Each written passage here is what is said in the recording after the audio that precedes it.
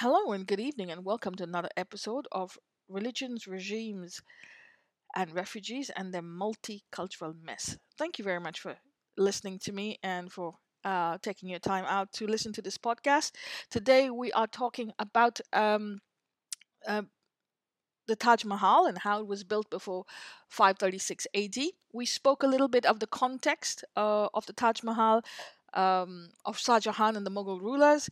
In the previous podcast, we spoke about his cousins, the Ottomans, how they were each rivaling each other and trying to upstage each other. Then we talked about Shah Jahan's wife. Her original name was Arjuman Banu Begum. Her married name was Mumtaz Izamani, and she was put down as Mumtaz Mahal once she died. So let's go straight back to this episode. We will start with Shah Jahan's wife Mumtaz Mahal, and we will go from there. And we will take a look at a little more about her and the mansion, how it was bought, and so on and so forth.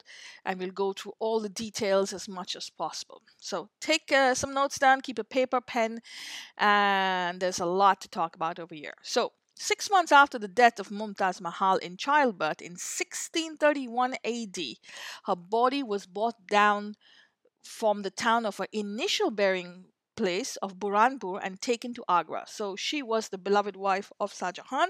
She had 14 children in childbirth. On the 14th childbirth, she passed away, and she was buried at the place where she died. That was Burhanpur, which is modern day Uttar Pradesh in India, and then she was kept there for 6 months, and 6 months later, she was transferred to the Taj of Agra. Official chronicle reports of the court, written by three of his chroniclers, have varied accounts of this. So they say, as there was the name of the chronicler is Kazvini, and he says, as there was on the southern side of Akrabad, adjoining the city on the banks of the river Jamuna, a tract of land, Zamini, which formerly was the house of Raja Mansingh, but at this time was in the possession of his grandson Raja Jai Singh. And Raja, as a token of his sincerity and devotion, donated the said land, Zamin, and considered this to be a source of happiness. However, His Majesty, in exchange for that, granted Raja a lofty house which belonged to the Crown estate. That means there was a land which interested Shah Jahan very much. That was a house, a khana, and it belonged to Raja Mansingh. And his grandson, Raja Jai Singh, was looking after it. And as a token of his sincerity and devotion, apparently alleged, he gave this tract of land to Shah Jahan. However, His Majesty, in exchange for that, granted the Raja a lofty house which belonged to the crown estate. So he was given another lofty house in exchange. Why didn't Shah Jahan bury his wife in the other house? We don't know. But apparently, the other house was not good enough. And so he definitely wanted something that was better, that would upstage his cousins in the Ottoman Empire. And this Ottoman Empire, then afterwards, definitely would not have liked it and would have to, upstage the Mughals again. So it was sort of a rivalry going on. So instead of using his lofty houses and land that belonged to Shah Jahan and the Mughal Empire, they wanted this specific tract of land and the house on the tract of land, otherwise called Khana or Manzil, belonging to a Hindu king. Now, another chronicler, Lahore, writes, as there was a tract of land of great eminence and pleasantness towards the south of that large city, on which there was before this a mansion of Raja Mansingh, and which now belonged to his grandson Raja Jai Singh. It was selected for the burial place of that tenant of paradise. Sali, another chronicler, says, after reaching Akrabad, it was entrusted to the earth in the heaven like the tract of land. situated on the south side of the abode of the Caliphate, overlooking the river Jamuna, which had belonged to Raja Mansingh, and to acquire it, His Majesty the Caliph ranked had given his in exchange a mansion loftier than the said mansion to his grandson Raja Raj Singh. Um, now, again, there it's confirmed. Three chroniclers confirm that the land on which the Taj Mahal sits belonged to Raja Man Singh and was looked after grandson. His grandson being Raja um, Jai Singh. Um, there was already a house on this, and the Emperor Shah Jahan absolutely wanted that particular house and nothing else. Uh, One chronicler says that the house given in exchange, the manzil given in exchange to the Hindu king, was better, but if it was better, he would never have let it go. Okay, so definitely it was not better. The manzil sitting on the land belonging to the Hindu king was taken, and says very clearly that it's a beautiful place, and this land is now where the Taj Mahal stands. A copy of the royal farman, that means the royal order uh, to the Hindu king, is dated 26th of Jamuda, 1043, 6th regal year. A certified copy of the original farman dated 20th December 1633 is also preserved. So a farman is a royal order, royal decree. So a copy of that royal decree was noted in 1043 Islamic year, or the regal year, and it is there is proof of that. There's a copy of that that still exists in Shah Jahan's chronicles. So His Exalted Majesty, it says, be it known to his glorious farman, marked by happiness, which has received the honor of issuance and dignity of proclamation, that the mansion have or Haveli, detailed in the endorsement, together with its dependencies, which belong to the august crown property, have been offered to that pride of peers and vessels of the monarch of Islam, Raja Jai Singh, and are hereby handed over and transferred to his ownership in exchange for the mansion formerly belonging to Raja Mansingh, which that pride of the grandees willingly and voluntarily donated for the mausoleum of the Queen of the Ladies of the World and Lady of Ladies of the Age, that honor of the daughters of Adam and Eve, and upholder of the stature of chastity of that time, that Rabia of the world, the chastity of the world religion, that recipient of divine mercy and pardon, Mumtaz Mahal. So the decree says that the Hindu king was given a property in exchange for the land, and the house on which the Taj Mahal stands today, the manzil, the palace, or the resting place, the big royal house which belonged to the Hindu king. It was exchanged to Shah Jahan, the Mughal king, and in exchange he was given another house. And the Hindu king did it voluntary. Obviously, he was not going to. He didn't exactly have a choice. No one has a choice when the king says, "I want your land." It's the government comes today and says, "I want your land." You have to give it, and the government will give you a pittance in return, and you have to give it, and they says, "Oh well, it's done voluntarily. Nothing else can be said." But in reality, no one gives land to the government voluntarily.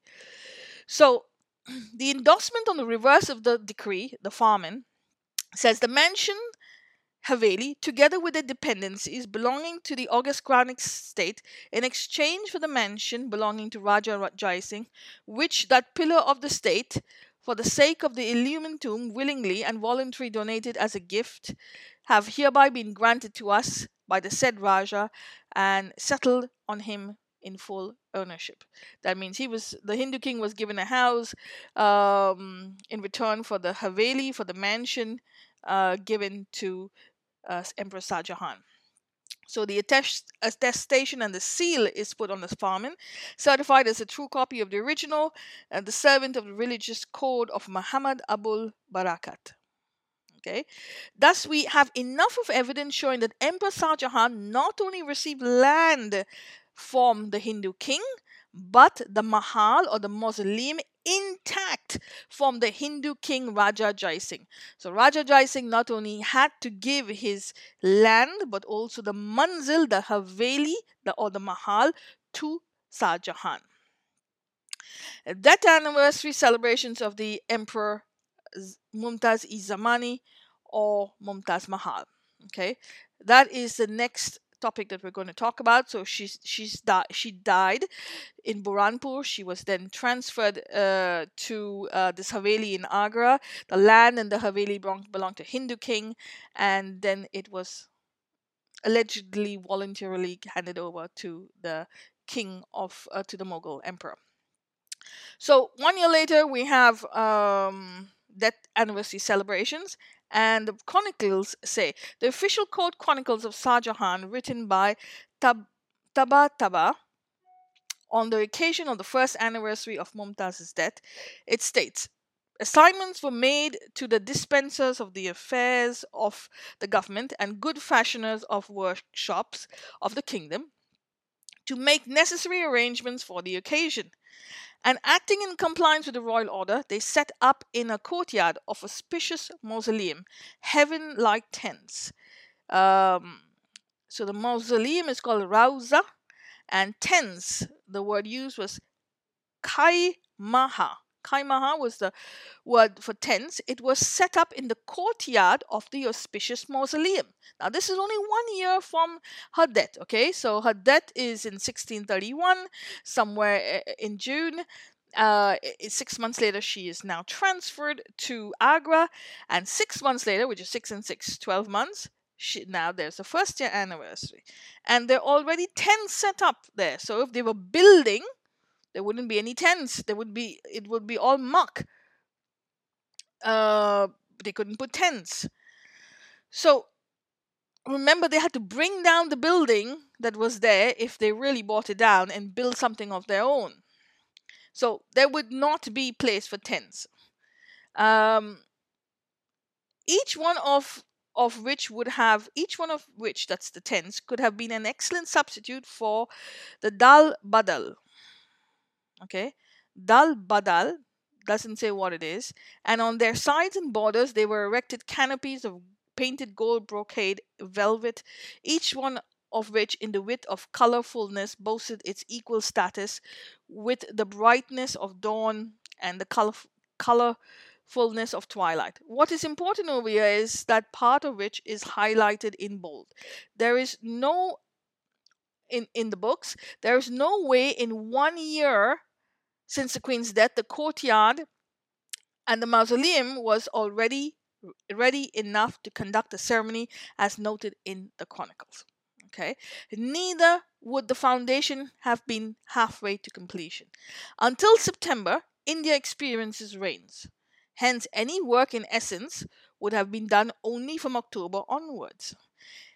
According to the chronicles, work started in January of 1632. So she dies in 1631. Chronicles say work started in January 1632, hence 6 months. So if there was a manzil on the ground, it just bringing it down would be a couple of years.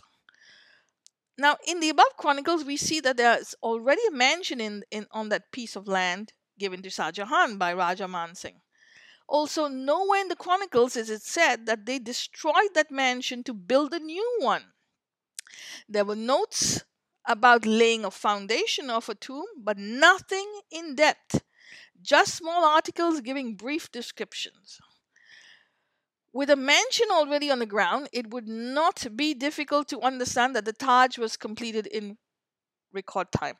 Okay, it is not difficult to understand that on the second anniversary of Mumtaz's death itself, on the official chronicles written by Taba Taba and Bedal Khan, Bebadal Khan, superintendent of the royal goldsmith establishment, submitted for inspection to His Majesty a recently completed golden screen on which 40,000 toklas of gold had been expended, and which was decorated with inscriptions and floral designs in orcas and hanging lamps. And in compliance with the lofty decree, the railing screen was installed around the illumined resting place, and the constellation of orbs and lamps was suspended around it. In the evening, the illustrious mausoleum became, as it were, the replica of the expansive Mount Sinai, um, through the shining reflection of the radiant presence of that candle of the bedchamber of the glorious caliphate. The first lady of the royal Seraglio of the kingdom, princess of the world and its people, Begum Saiba. That means Mumtaz Mahal's daughter. Thus, we see the mausoleum was already existed. Not only existed, but they constructed a gold screen around the grave. The mausoleum shone in the evening like a light, like Mount Sinai. Perfect proof of the fact that the mausoleum was already standing and built by Hindu kings prior to Shah Jahan taking it over. Because in 2 years, not only would they have not been able to bring down the original mansion, they had to build a foundation. They had to build a foundation. They had to take away all the dirt, all the muck. They had to build a foundation, the layers, the levels, different levels, because she's not buried in the ground. She's buried on a level, on a constructed level in the mausoleum. She's not in the ground at all. So they have to build these different levels, and then they have to build the structure of the mausoleum. They have to construct the dome, and it would never have been done in 2 years. Okay, so this is not a construction by Shah Jahan 100%. Now, other chroniclers repeat the same thing but with contradiction. So Kazani says, and on all four sides of the platform of the plinth of the building of the Holy Tomb, the foundation of whose dome has not yet come up above the ground, sky wide tents and around them vast canopies were raised, and the entire expanse was adorned with decorated carpets and assembly place arranged that could accommodate 1,000 persons. Here we see the platform of the tomb was built, on top of which they built tents. They could have been scaffolding and beams all around for the outstructure of the building. There was nothing mentioned about that, though. You cannot build a platform and build a mausoleum after the foundation is built. The laying of the foundation includes building of structural beams of the mausoleum. This also contradicts the previous chronicler, whose quotes say that the mausoleum already existed. Then we have another chronicler contradicting the previous two. So here we have, at the beginning of the 5th year of the exalted ascension, the excavation was started for laying of the foundation of the sublime edifice, which is situated overlooking the Jamuna River, flowing adjacent to the north. And when the spade, wielded with robust arms and handed strong as steel, there was unceasing effort excavated down to the water table. The ingenious mansions and architects of astonishing achievement most firmly built the foundation and mortar up to the level of the ground. So here it talks about at the beginning of the exalted ascension, 5th year of the exalted ascension. Okay. And they've already had 1 year, 2 years of building, of commemorations, tents. The building looks like Mount Sinai, and all of a sudden in the 5th year they're building the foundation now. And here's another chronicler, Lahori. He says, on the 17th day of Zikada, that's 1635, May 1635, which is the anniversary of death of Her Majesty the Queen, in the manner of every year, in the mausoleum of that enshrined eternal mercy, an Urs assembly was held. So 1635 is just 4 years after her death.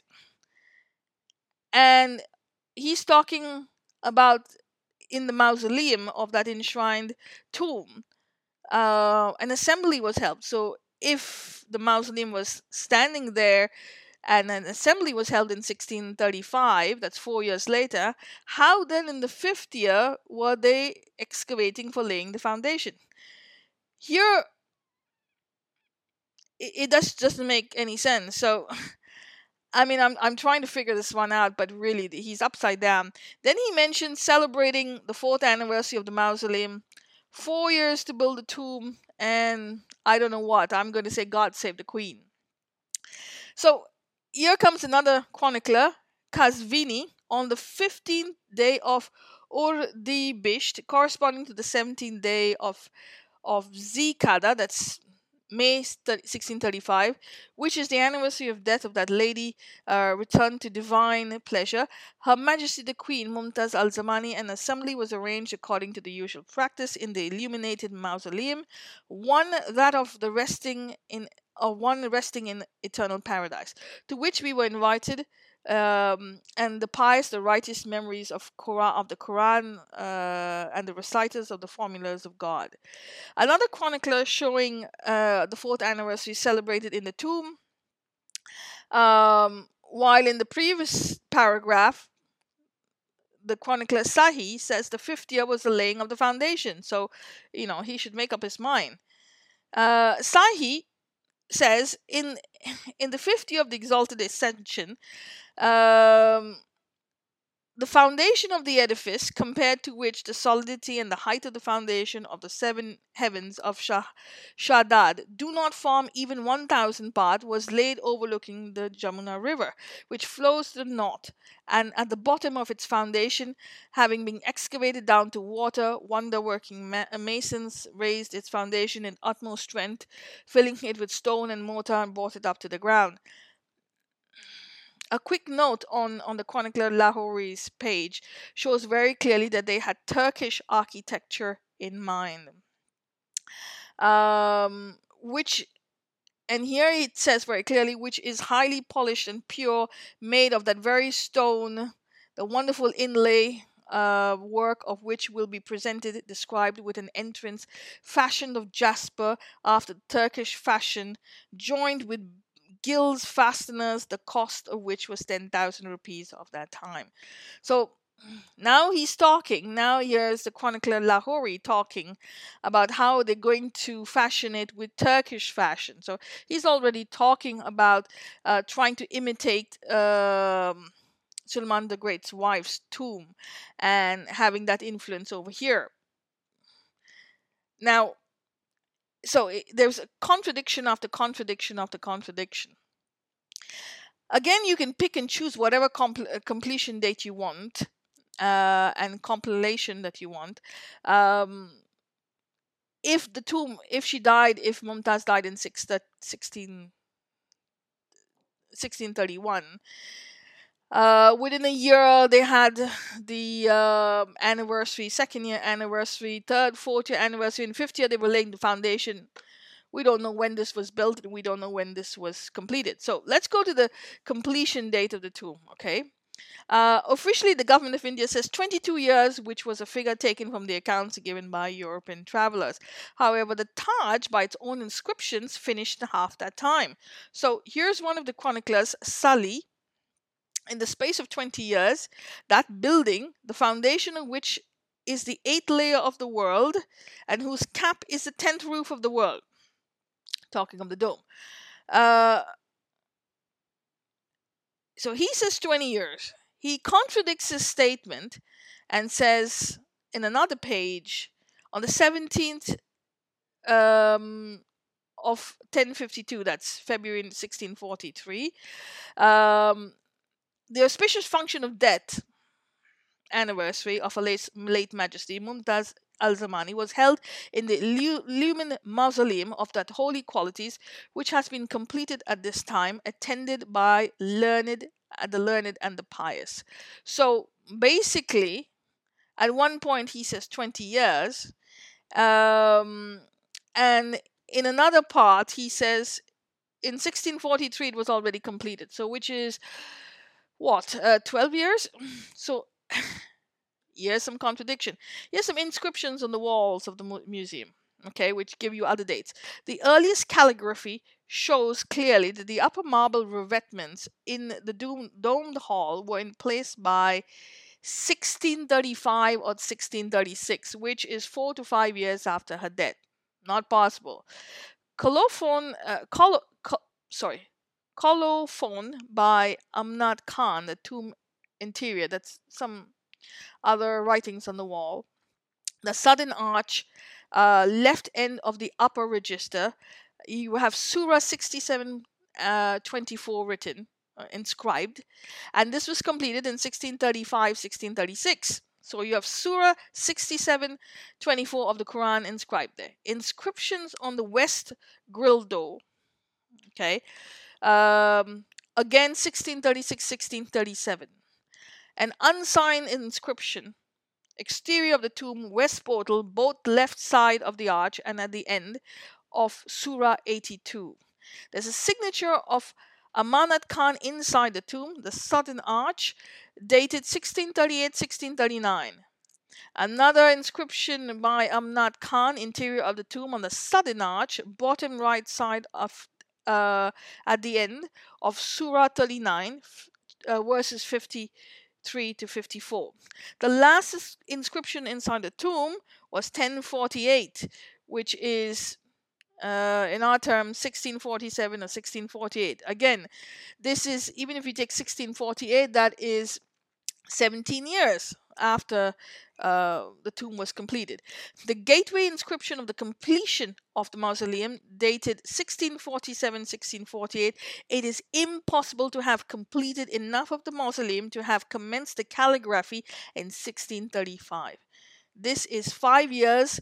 That is 5 years, besides the fact that in India, one can work in construction only 8 months because of the monsoon rain. So you can't work 12 months of the year, you have to work 8 months of the year.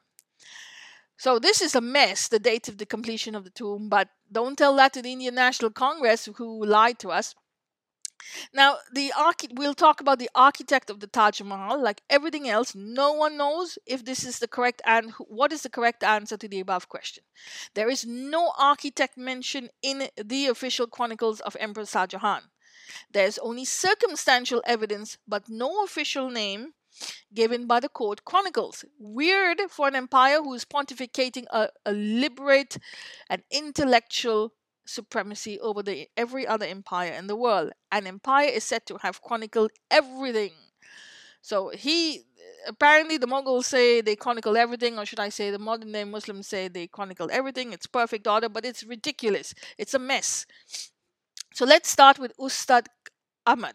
Okay, his name comes up. His name comes up in an unofficial document, the Divan-e Muhandis, by his second son, Lutf Allah. He claims his father built both the Taj Mahal and the Red Fort in Delhi, Shah Jahanabad Fort. He worked with another architect during Shah Jahan's reign, who was called Ustad Hamid. Neither are in the chronicles in reference to the Taj Mahal. Okay, so Emperor Shah Jahan had 3 or 4 chroniclers, but none of them mention his name. So you can make a mistake once, twice, not 3 times. However, chronicled by Ustad Ahmad's death, said he died in 1649. That is before the Taj was finished, as noted by the Indian government. So if he's the architect, then he died before the Taj was finished. So what gives? There are 2 official notes of supervisors of construction. So these are notes in the chronicles of supervisors, not of architects. So Makramat Khan, a title given to Mullah Murshid Siraj, who came to India during Emperor Jahangir. He rose up the ranks and is said to have been in charge of Shah Jahanabad in Delhi. He died in 1648. So he was a supervisor, Mir Abd al Karim, in charge of the Lahore fort. He was transferred to Agra in 1632 as superintendent of the buildings. He was at this posting until his transfer in 1649. Both of these two supervisors, building supervisors, are noted as supervisors of constructions in the official chronicles. No mention of the word architect. I repeat, there is no mention of the word architect or chief architects, which in Persian is mimar. Okay. Now, the foundation of the Taj is supposedly built using architecture called by modern Islam as hushed bisht architecture. Eight-sided floor plan using so-called Persian engineering and architecture. Again, Persian is not Islamic. Okay, Persia existed way before Islam. Islam invaded the land, chose to absorb its culture and knowledge, rebrand the same, and now says it's theirs. Islam says it's eight represents the eight levels of paradise for Muslims. Actually, it's just rhetoric, which was rebranded from traditions and culture of previous civilizations. The land we know have come to know as Persia was all part of the Vedic belt. Okay, the region broke up into smaller individual empires, forgetting their science. The Like everything else, the parables to explain the science was rebranded by invading groups, which now have put their divine touch on it and called it a replica of paradise. The eight-sided architecture has to do nothing with Islam, but it has to do with four cardinal directions and four subdirections of every junction. That makes up our electromagnetic field. This architecture was also and always been used for architecture of Vedic Hindu temples, using mandalas patterns, also used in the Angkor Wat. Vedic architecture can be seen all over India. It was clearly used in the Taj Mahal, like a game of chess that originated on the Indian subcontinent from our Vedic heritage. Chess is played on a checkered board with 64 squares arranged in 8 by 8 grid. Similarly, Hindu architecture descended from our Vedic knowledge, showing 8 sides. So you see, there is nothing to say that Shah Jahan built the temple, because all his chroniclers go against each other. There is no notice of any architect of of the Taj Mahal. There is no the inscriptions all about the place. He definitely bought the land with the house on it. No mention of bringing the house down. Within 1 year, he was already having his first anniversary of his wife's death. So everything points to the fact that he bought the Taj Mahal instead of building it. So we'll stop for now. I hope you've taken some notes and compared it with the notes that we already have. And I hope that you will do your research on this as much as possible. Thank you very much for listening. You have yourself a great day, and see you tomorrow.